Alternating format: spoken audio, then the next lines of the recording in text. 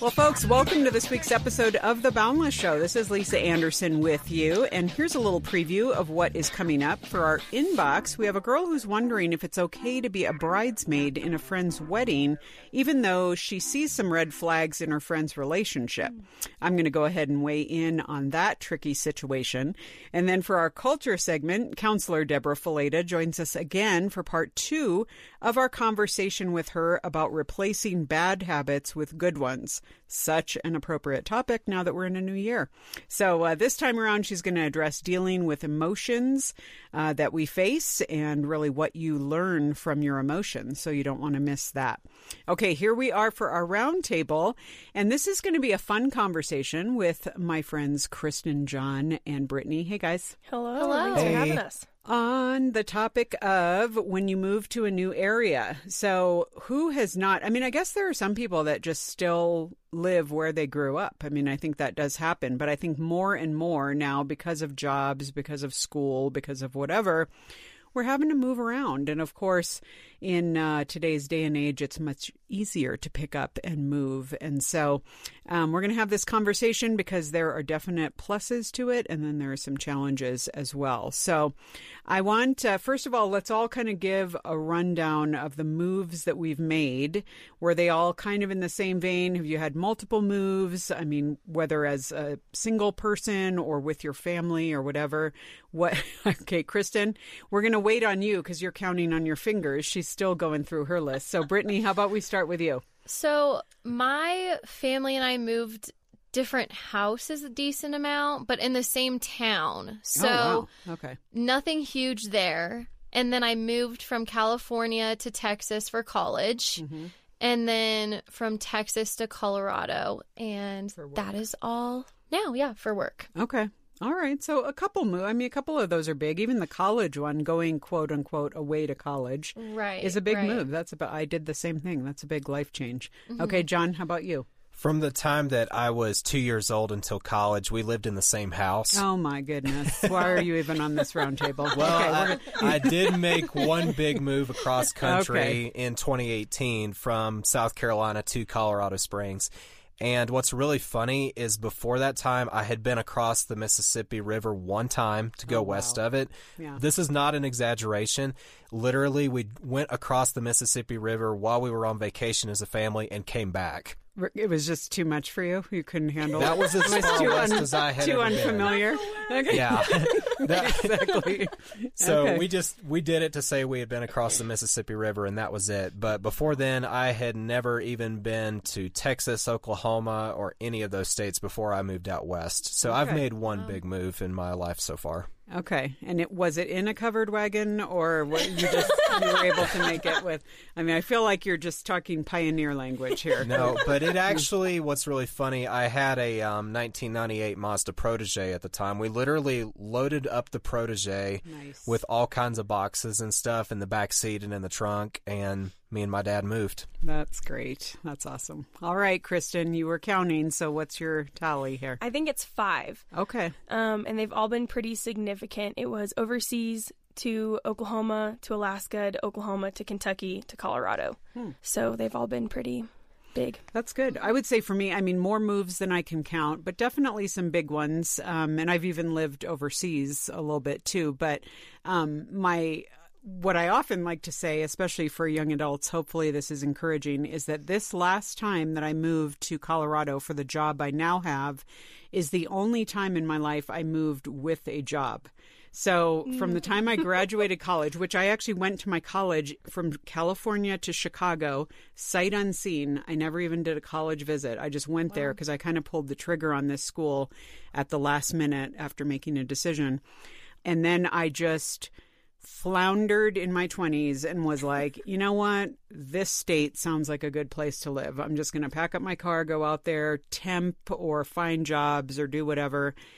And yeah, it was dicey. It was very stressful, but I had a lot of life experience in that. So definitely a lot of experience with moves for sure. So, okay, so let's talk about what were leading up to a move, like think of one of your bigger moves in your head. What were some of the fears that you had around moving? Like, what were you leaving behind that was, the security of that? And what were you striking out? What were you sensing was going to be different for you? I am a people person, so I always was around friends in college. I lived with a lot of people in college, and I'm always on the phone talking to family from home, friends from other places. And so when I moved out to Colorado, I only knew my now fiance, who I didn't see very much because he was still in school. And I was living alone. And I wanted to do that to challenge myself. I knew I'd be really bad at it because I couldn't sit in silence with myself for more than 5 minutes without going crazy. And so it was very nerve-wracking to take the leap, going from knowing everyone and having plans every second of every day to a new place, new job with no one, living alone. Yeah, that's a big, big change. Mine was definitely leaving my friend group from college because I had so many wonderful friends that I went to school with. I was even friends with a few of my professors and stayed in touch with them pretty regularly after the first year after I graduated. And when I came out here, I had one family member who lived an hour away. That was it. So it really was, one of my bosses described it as, it's almost like you have been a plant and you've grown down roots inside the pot and now you've been moved to another pot completely. It literally was being uprooted from one place to another. So I had to really just kind of overcome the fear of the unknown socially. Who was I going to be friends with? Where was I going to go to church? Who were going to be my closest friends? Because it was a clean slate completely. I will say this because both of you mentioned the whole college scene. I remember for me, like being in school and graduating, I actually moved home to where my parents were and was so just disenfranchised with that, like, because everything had changed since I'd been in school. And so I'm like, I'm going to move back to Chicago because I want to recapture what I had in college. Well, I assumed that it would be just like it was in college, but I go back and it's like, oh no, people had moved away. People were looking for jobs. It was not like, you can never replace kind of that feeling that you had. It's a hard thing to do. And so that was a rude awakening for me, being like, oh, that's right. We're not in college. We all just have to like work these jobs. And like, it was so sad. We're not going to meet up in the dining hall and just like go out for donuts or something afterwards. So anyway, but how about you, Kristen?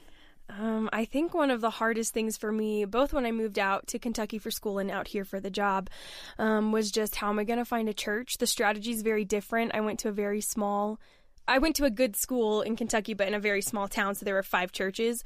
So it's very easy to visit all 5 and then decide from those. And then I moved out here and I was like, there are 200 churches in denominations I would consider attending. Okay, different strategy. So I think in both places it was just how am I going to find a church? I talk about the church every time I'm on a podcast, sorry, but it's really important. But yeah, just finding a church, because I knew that if I had that, then my community would automatically extend from that to some degree. So how long would you guys say the settling in process took place? I mean, because for some it's very, easy and they start getting plugged in or they start meeting people, and other people there's a lot of like loss in that and it's a lot harder to get moving and get going. For me, it was definitely 9 months to a year. I remember the first time I came back from a Christmas, or actually it was a New Year's vacation, and this was during my first year living here. When I finally landed back in Colorado Springs, I had a friend pick me up from the airport, and I still remember where I was. I had this thought that really for the first time, this now feels like home.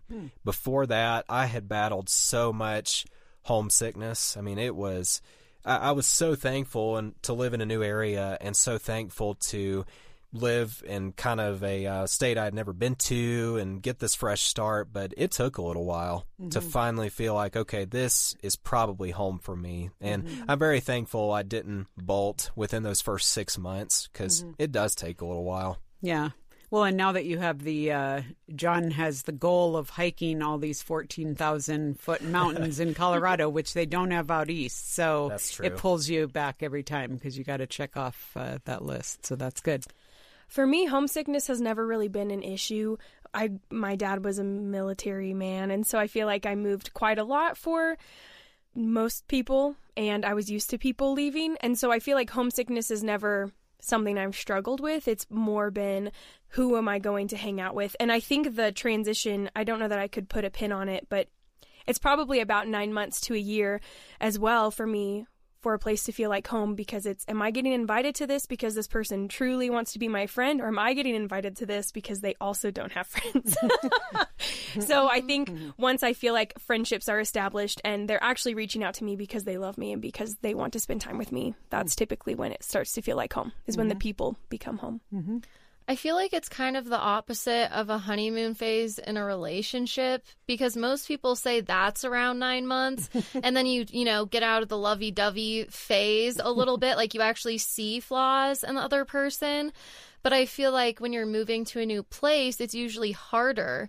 And so I know when I first moved to Colorado, I was trying to get out of here a few times. But then between the 9 month to a year period, then I was like, oh, I actually have friends and I actually feel like I know what I'm doing in my job, and things started to click more, and I have a church community and things started to fall into place. So yeah, that's good.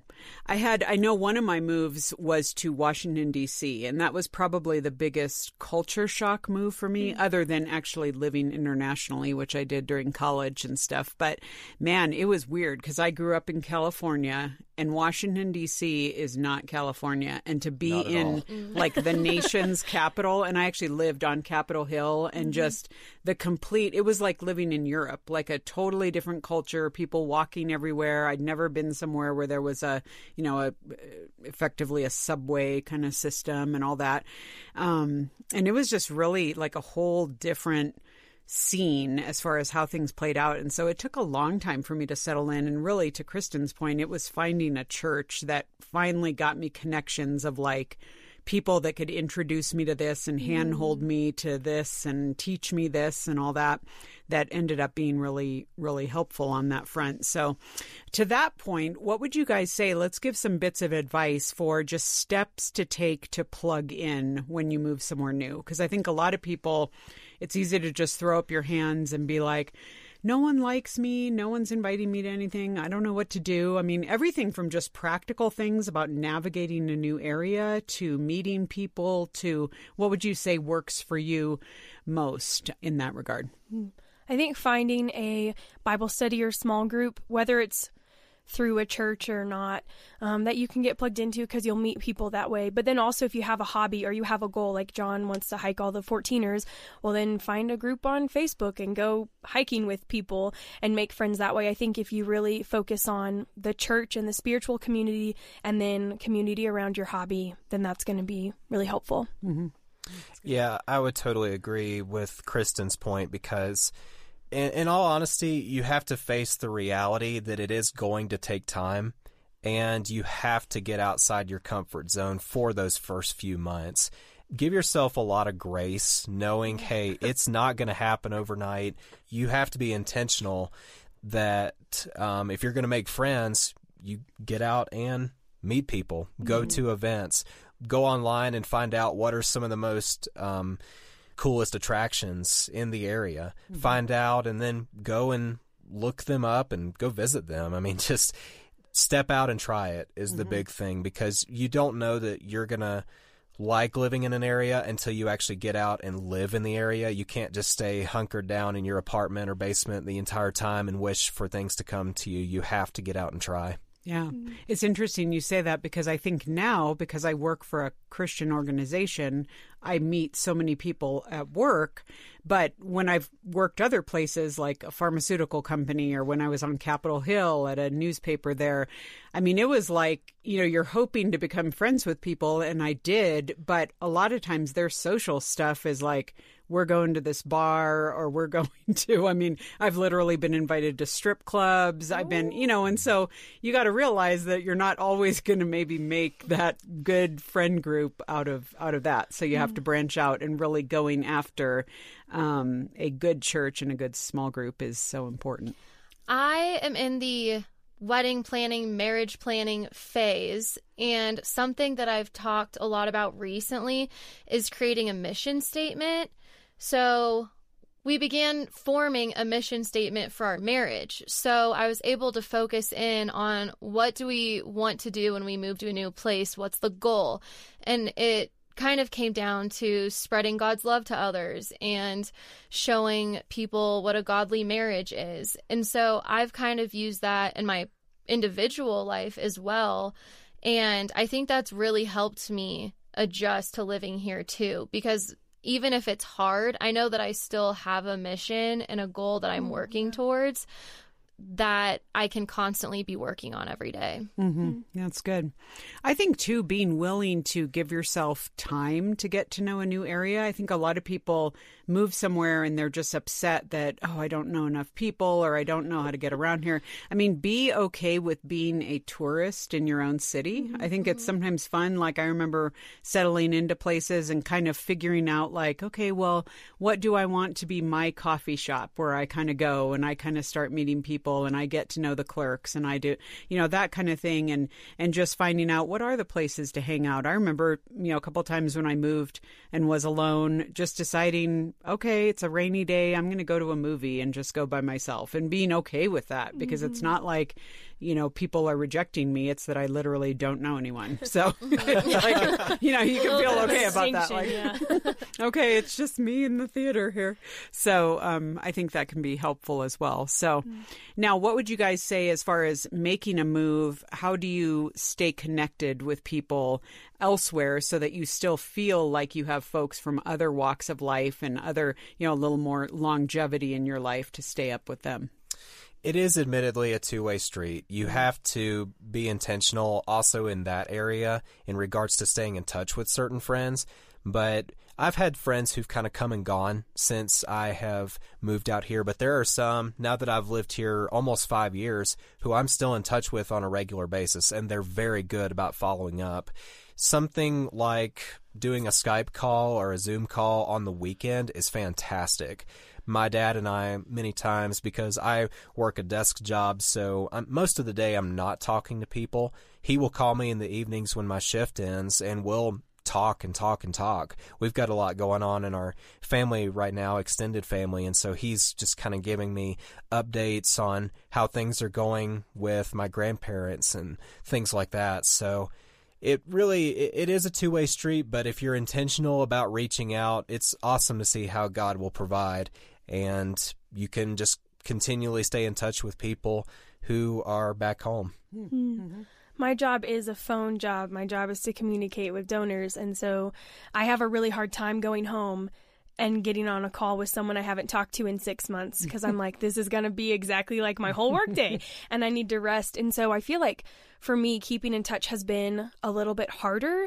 But because I have left friends in every life stage, and I've still been able to maintain friendships, I know that there's a lot of grace. I don't have to talk to one of my best friends every week or every day for us to still be really close friends and for us to still love one another really deeply and treasure one another. And so I think giving myself grace, but I do want to be more intentional. There's a lot of girls that I've poured into. I love middle school students. I'm very much an outlier in that. But there's a lot of girls that I've poured into, and I want to be more intentional about reaching out to them and keeping in touch, because I know when my leaders do that, leaders I've had in the past, it's really wonderful. So in one hand, I'm like, I give myself a lot of grace. I'm really bad at it. And in the other hand, I really want to get a lot better at maintaining relationships. Mm-hmm.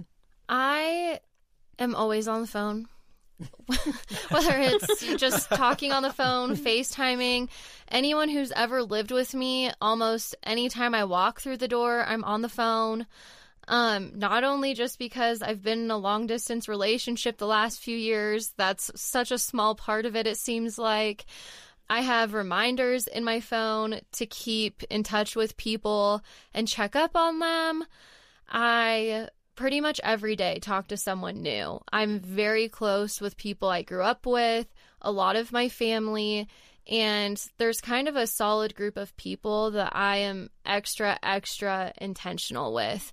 And I won't go longer than a month without talking to them, but that's even pushing it a little bit. Mm-hmm. I do think any of those friendships, there have been times where it's been a while and you just pick up where you left off. Mm-hmm, but I think I just really value knowing what's going on in people's lives and being able to not just have a phone call to catch up, but kind of go through the day-to-day struggles and the day-to-day victories, and not just have like a 1 hour, this is what's happened in my life for the last 4 months, because we haven't spoken. Mm-hmm. Yeah, that's good. Okay, so last question. Think of one, I mean, there are a lot of people listening who maybe are anticipating a move, or maybe they're making a decision on a job, or maybe they're planted where they are and they're afraid of moving to a new area. What would you say is one thing that you have really grown in or learned from uprooting and going to a new place? And it could be just a cultural experience, or your eyes being open to a new part of the country or whatever, or it could be just something, in a personal growth kind of way, of just a way that you've grown by having to stretch that muscle of trying new things. So what would you say is a big way that you've changed and grown through making a move? In each move, I think I've had to grow a lot in my faith. Romans 8, for we know that all things work together for the good of those who love God and are called according to his purpose. And I feel like a lot of my prayers every time I move is, okay, God, this is what you say. So help my unbelief, because I'm really struggling, or I have no friends yet, or I'm just not really seeing what you're doing or why you brought me here, not this other place. So I feel like for me with each move, it's just, do I actually trust the Lord? Do I actually trust that he's the one who's brought me here and that he's the one who's going to sustain me and provide everything that I need? Very similarly to Kristen's point, I remember not long after I moved here that I remember it was on a Sunday morning. I was at a church here in town and I was worshiping, and just the presence of the Lord was so strong that morning in such a beautiful way. And what was so beautiful about that particular moment is I grew up in a Christian home. We prayed regularly together as a family, and so there was a big temptation to think that the peaceful environment I grew up in was because of the family that I had. And yes, my family was wonderful, but when I moved out here, that same peace came with me. And it just hit me so deeply that it had been Jesus all along who was carrying me, whether I was in South Carolina or whether I was in Colorado. Mm-hmm. And I wouldn't have known that unless I had come out here and stepped out in faith. Mm-hmm. And so that was just such a beautiful realization to realize, hey, he's going to be with me wherever I'm at in the world, and he'll never leave me nor forsake me, as Hebrews tells us. And so I would say to somebody who is feeling the pressure of the what if questions, if I go to a certain area, if you keep your eyes on the Lord, he is faithful to sustain you no matter where you're at. Yeah, definitely. I agree with that, because you don't know how God is working in your life in the moment. Usually it's a lot of times something you look back on and realize. This move out to Colorado and living alone and going through all the struggles has prepared me so much for my future of moving, to where a year ago, I remember talking to my mom and her, or I guess a year and a half ago, but she was like, I just don't know how you're going to do this in the future, like move all the time, because I'm such a planned person. I like being planted. And she was like, we just need to, see how this goes type of thing. But now everyone's so confident in me being able to do that, because I think I've grown in faith so much and I've just learned a lot. And so looking back, I see all of the little seeds that God planted to prepare me for my future. Yeah, that's good. Yeah, I think for me, it's probably one, just opening my eyes to different cultures, different areas, different experiences, different, growing up in California in a largely Asian community and then going to the Midwest and just being with like farmers. And I mean, it's been interesting. And then the East Coast and, being out in Washington, D.C., just really fascinating. And then too, just what that means to strengthen that muscle that allows you to take risk and be okay with it, and risking making friends, risking trying something new, risking, here I have to sign another rental contract and be, and put roots down and stuff. So there's a lot of growth I think that can happen. So you guys, these are such great thoughts and I think really encouraging. So thanks for weighing in on this. And hopefully those of you who are listening, you too can be encouraged if a move is coming up for you or it's something that you're praying about. Know that, as John said, God is with you every step of the way. So thanks, guys. Yeah, thank you. Thank you. I was in the dark, all alone. I could barely breathe. This heart I'm tethered to. All I've known felt so incomplete. The darkness fades, my soul awakes. I feel the change as daylight breaks. You've opened my eyes to something inside, and I can't believe what's happening. Your breath in my lungs, the roar of your love, a wave that is crashing over me. Now I'm coming alive.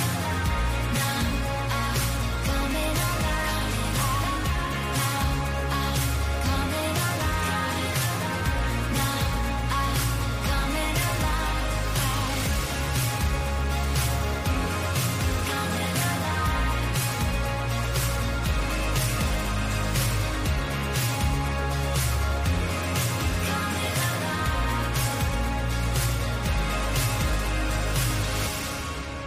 Well, hey, everyone. We are back this week with part 2 of our culture segment. We are in a conversation with Deborah Fileta, a great friend of Boundless. She's a licensed professional counselor. You know her from True Love Dates. And I want to remind you that we're going to have links to all of this. I mean, many of you already follow True Love Dates, as well as many of the other things she has going on. But know that in our show notes, we will have the links to all of those. And so this week, we're actually continuing our conversation with Deborah around her new book, Reset, Powerful Habits to Own Your Thoughts, Understand Your Feelings, and Change Your Life. So Deborah, welcome back to the show. Thanks, Lisa. It's good to be back. Well, we only solved half of everyone's problems last week, so we're going to continue the conversation. Needed a part 2. Yeah. And I had to get in. I did confess in the spirit of, owning your stuff and being real. I confessed my smartphone addiction last week and what I have decided I need to do about it, because I have determined after several years of trying to break a digital addiction that I was just toying with it. And so now I'm actually starting to take some more extreme measures, which I think I'll have to check in with everyone later this year. I was going to say, talking about it on this live show is pretty extreme measures. I know, exactly. So now I'm going to have people text me, and if I respond within 5 minutes, they're going to be like, "Doesn't sound like you're doing very well." So, and I know that Boundless people will, and I know that my family and friends will. So thank you all in advance for that.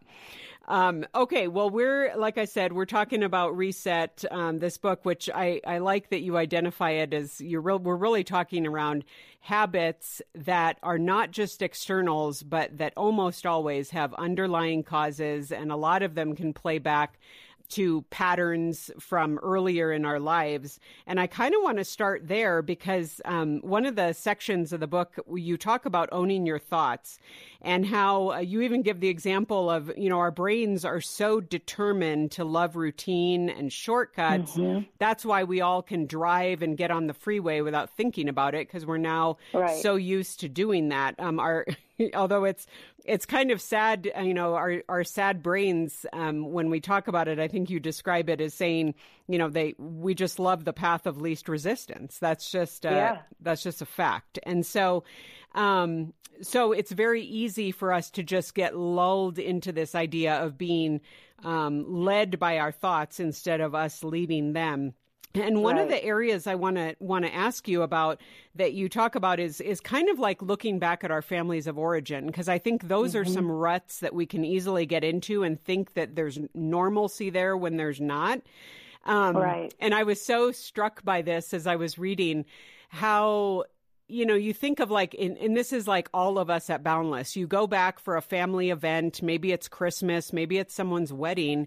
And weirdly, we all get into these same roles that we were in when we were kids. And none of us like being in the same role and playing the same role and having the same patterns, but we all do. Can you explain a little bit of the science behind that and why? I mean, talk about things that we do that we don't want to do. Like, it seems like relationally, those roles are much harder to break.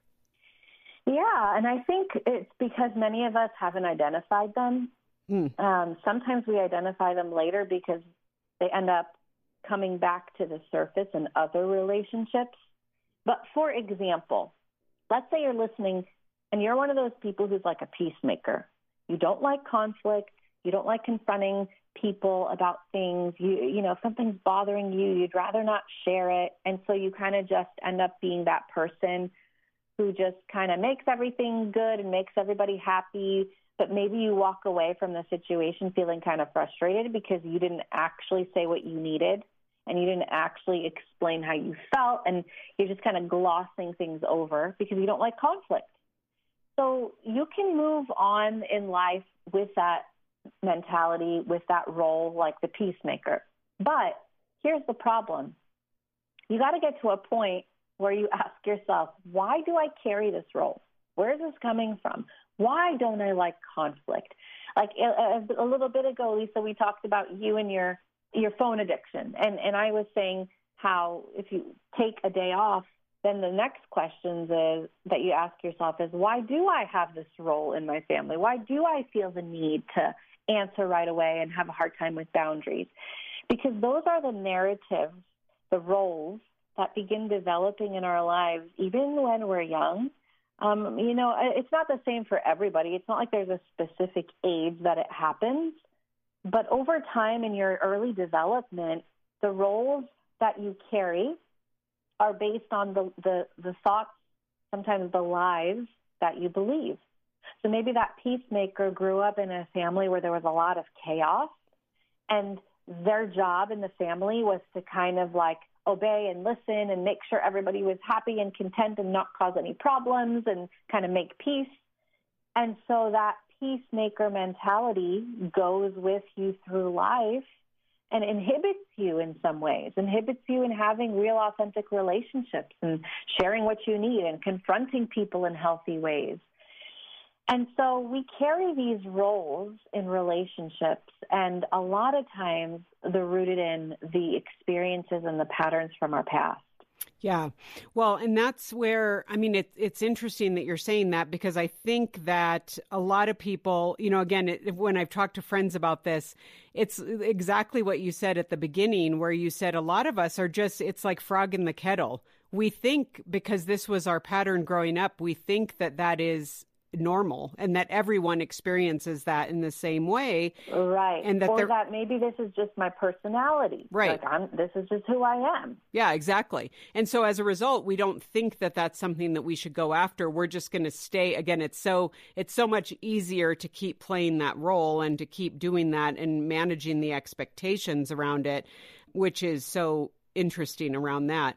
Now, okay, give us a little bit, because I think some people are like, okay, well, given that, I'm just going to have to start some therapy or something, which probably for some people, where a lot of this is deep seated, that's not a bad idea. But when it comes to owning your thoughts, in a scriptural way, because we know there are scriptures around this, taking every thought captive, 2 Corinthians 10:5. What does just going about our day, someone's like, well, Deborah, I can't pause and take every thought captive because I have to work my job and I have to go get groceries and I have to hit the gym. And how do we make this accessible to us in an average day? Well, I think the first step is to reframe that and tell yourself, yes, you can do it. You absolutely can when you're on your way to the gym and in the car and working. You just have to be intentional about it. You have to be looking for it. One activity that I have you do in Reset is a 24-hour chart your thoughts activity. And not just every single thought that pops into your mind, but specifically the negative ones. You know, maybe you think, man, I'm just not good enough for this, or this is so overwhelming, or I'm just not capable of doing this the right way. I don't even know if I have the skills I need to accomplish this task. I'm just, like maybe it's those thoughts, the negative thoughts that pop into your mind. Every time a negative thought pops into your mind, be aware of it and write it down.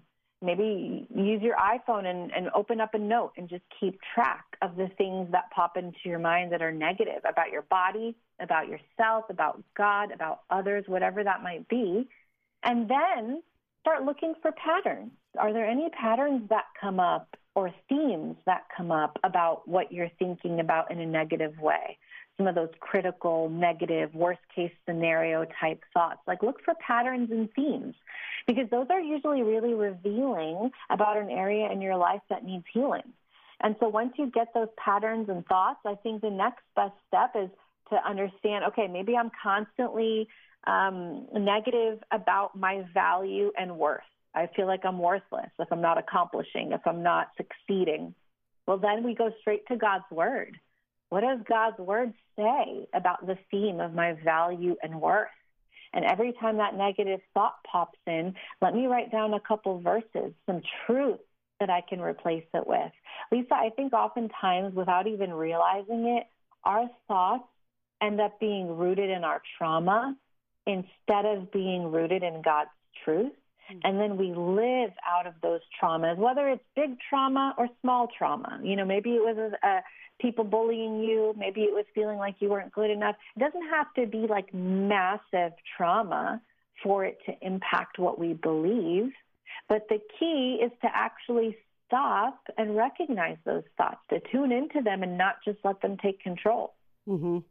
That makes me think of, who was it that said, I don't have the name now, who said that we spend far too much time listening to ourselves instead of talking to ourselves? I think that's such a good quote. I don't know who said it either, but it's so true. Yeah. And again, but there's intentionality in that too. The default is we're just going to run our own script and believe what we hear and allow our thoughts to run amok instead of saying, no, what am I going to tell myself that I know is truth that's grounded in Scripture? I think people are often way too attached to their thoughts. Like, just because you think something doesn't make it truth. Just because you think something doesn't mean you have to believe it and take ownership of that thought. I mean, you can think something and then dismiss it. You can think something and then replace it. You can think something and, like Scripture says, take it captive and align it with truth. Rather than just letting it own you, you should own your thoughts. Mm-hmm. Yeah. Okay, well, if thoughts weren't enough, we also have to talk about emotions. So here, this is where some people will be like, okay, Deborah, I was doing well with the thoughts. I feel like there's some ground I've gained there, but now you have to talk about emotions. And actually, one of the things that you pull out is for those people who are even puzzled with the question to begin with. You mentioned that one of the biggest challenges we have in especially a Western culture is what you call emotional disconnect. Can you define that for us, like what that actually means? Yeah. One of the most common answers I get when I ask people how they might feel about something, like what feelings did that bring up in you? A lot of times the first answer is, I don't know. Mm-hmm. I'm not sure. Or they'll say good feelings or bad feelings. But feelings aren't good or bad. Feelings are just feelings. Feelings are signals. They're signs, It's we have a tendency to put them in these bad and good categories rather than just seeing them for what they are.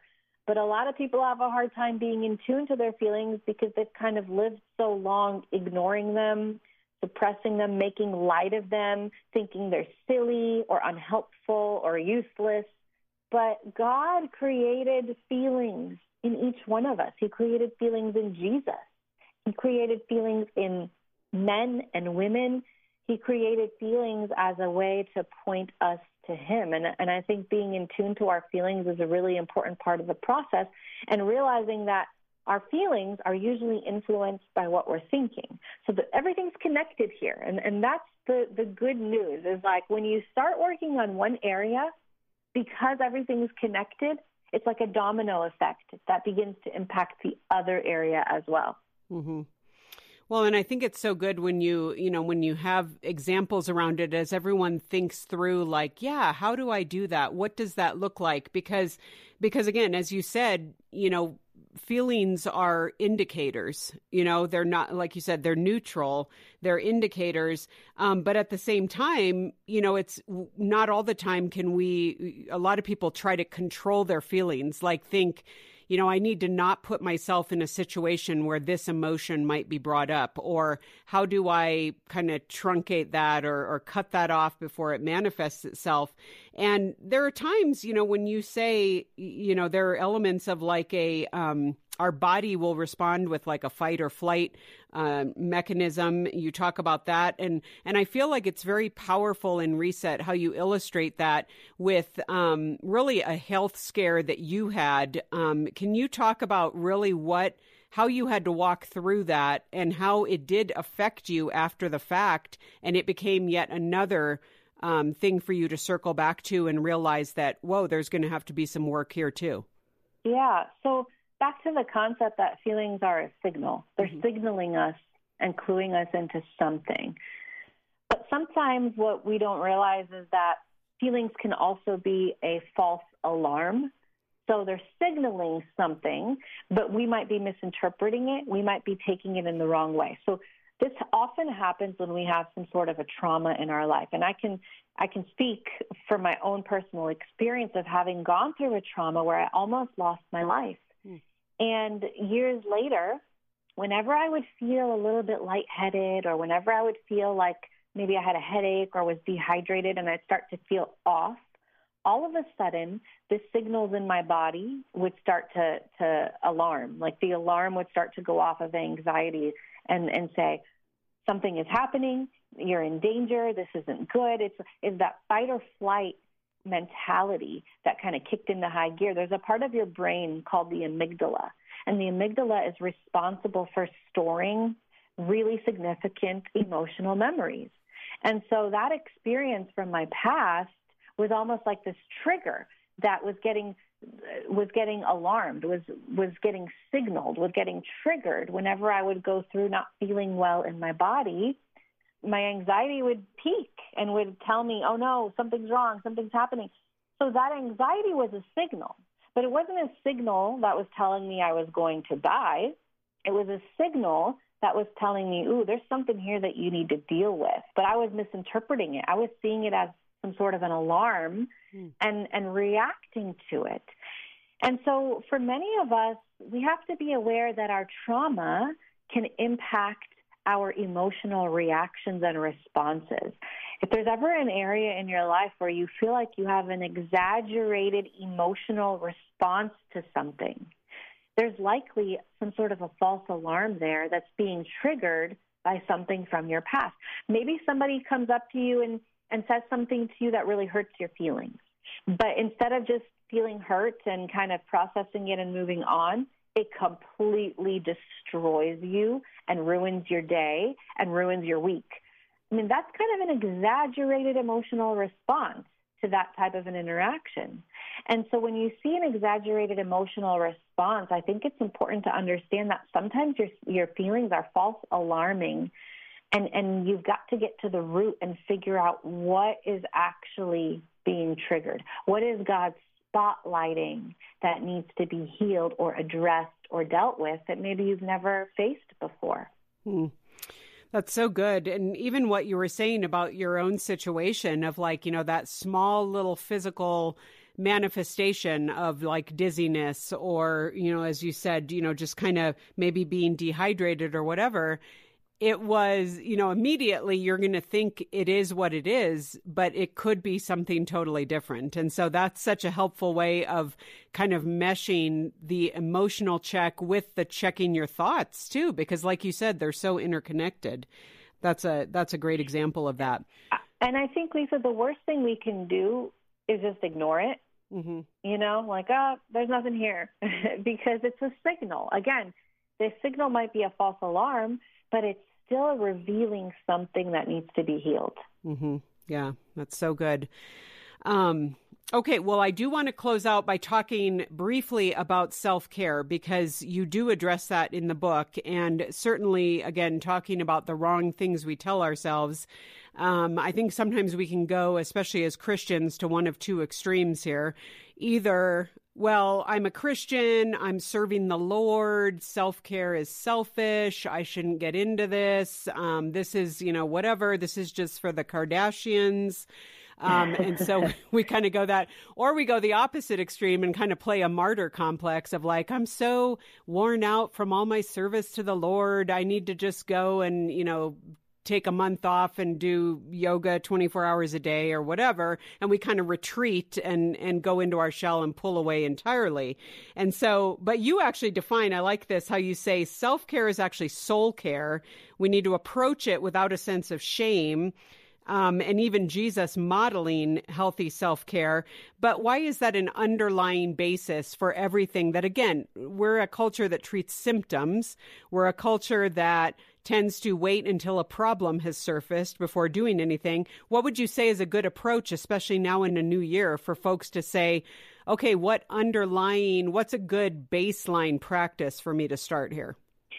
I think it's important to imagine yourself like a well. And you are living your life to serve God and to serve others, and you're bringing up water for those people and to help them drink.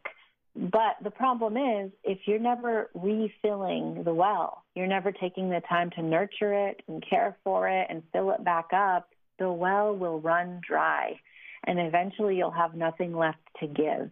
And I think a lot of people hit that point before they realize, man, I am so empty. I have not done a good job caring for myself.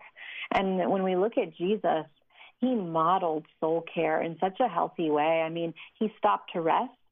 He took the time to eat and drink. He surrounded himself with friends. He celebrated and savored life. He set boundaries. He did things to protect himself and to allow his physical body here on earth to be able to be used for God's glory.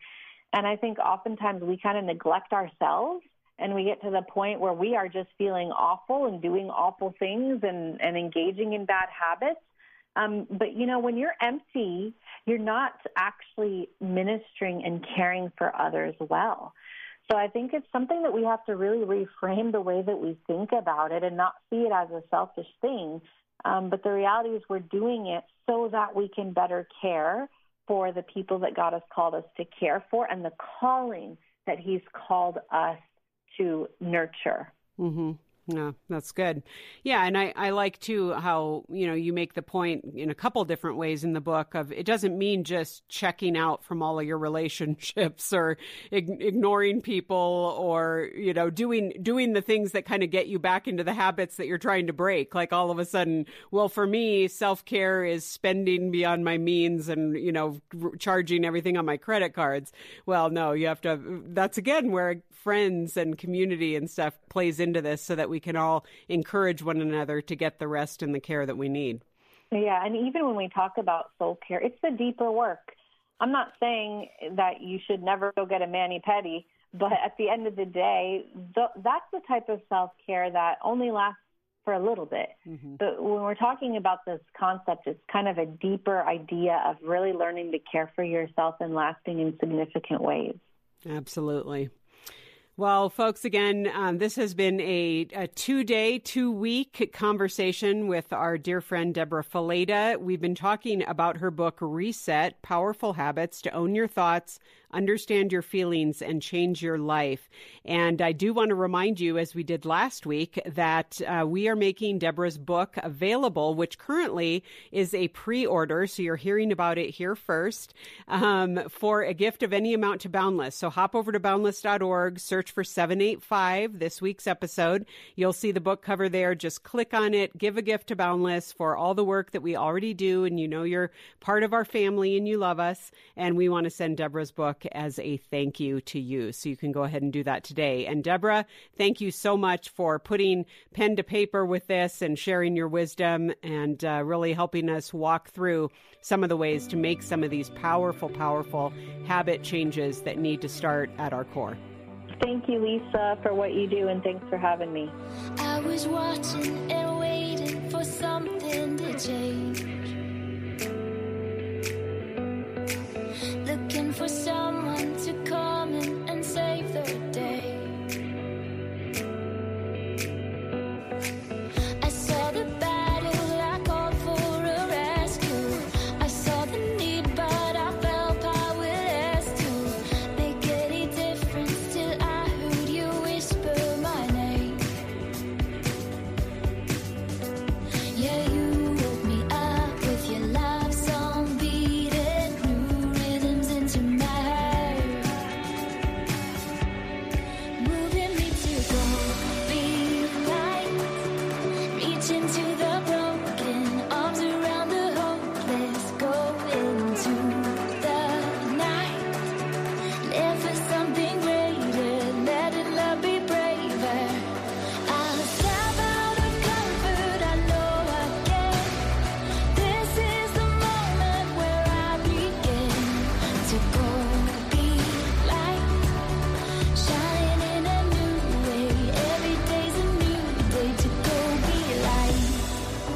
Well, folks, we're finishing out the show with our inbox, and we are answering one of your questions. And I actually get the chance to answer this week's question from one of our listeners who asks, should I accept being a bridesmaid for one of my best friends when I have seen some red flags in her relationship? I've had a couple deep conversations with her about the issues I see, which were well received, but she ultimately decided to stay in the relationship. I feel I have done what I can do to help her without forcing her to do what I would do. Now they're getting married, and I don't know if I should be a bridesmaid or how I should go about being one when I don't particularly approve of their relationship and think it might harm her in the long run. Well, this is such a great question and so practical, because who of us has not been in a situation like this? I can think of 3 situations where I have been in this exact boat, and it's a tricky spot to be in because you love your friend, you want to support her, you want to be part of her big day, but you are kind of like a little bit wistful of like, I wish this would have been different, and I kind of wanted better for her, or I wanted someone different or whatever. So a little perspective here, because it is easy to think all those things and to want all those things, but being a bridesmaid does not mean, and really there's no situation or no role that we could play that would put us in the shoes of being able to control this situation or control your friend or this relationship. And so here's the perspective on it. You have said in your question and in what you wrote to us that you've had some deep conversations with her. You said that she actually received them quite well. And then she went about, making her decision. And I think that you can feel very good about that because you have done your part. You have been a good friend. You have been honest with her. You have shown care to her in that. But where I don't feel you have to cut the cord, in a sense, is in saying, well, I cannot stand up for you. I cannot be a bridesmaid in this. And kind of here's why. Because now, unless you didn't share specifics here of what you talked to her about, if there is no clear-cut issue of sin or direct denial of God's law or his purposes, if this is a marriage that functionally and biblically could happen, if they're not unequally yoked, if this is a marriage between a man and a woman, that is something, I mean, marriage is a common grace given to man, and it's something that we can all support and we can all root for. Now, of course, we want people to have healthy marriages. We want people to be off to a great start, and you have your opinions about that.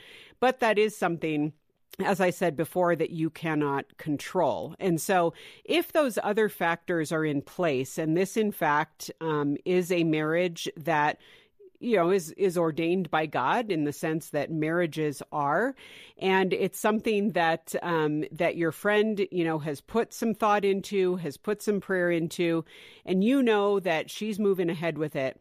What being a bridesmaid is it is standing up next to her and saying, I want to pray for you. I want to root for you. I want to be hopeful for you. I want God's best for you in this relationship. And then you have to relinquish that to God himself and let him take it from there, because you don't know what God is going to do in this relationship. So, for example, I mentioned being in this boat a couple times with friends of mine, and they were just kind of like these guys, a couple of them had total red flags as far as whether it was financial issues or their attitude towards others, or a relationship maybe with their parents, or something that involved kind of some weird enmeshment or whatever. I mean, those are kind of some serious concerns. And so I voiced them. And in another situation, it was kind of a friend who was marrying a guy who had been widowed, and it was kind of soon. And I was a little concerned, like, has he really, made the separation here? Is he grieved? Whatever. So again, I'm putting all my own judgments on this, but ultimately God knows. And so I think what you do is you realize that, we got to see where God takes this. But what I can do is I can step in and say, marriage is a good thing. I love my friend. She is marrying someone who wants to marry her. And especially if they're both believers, you trust the work of the Holy Spirit in their lives and let God take it from there.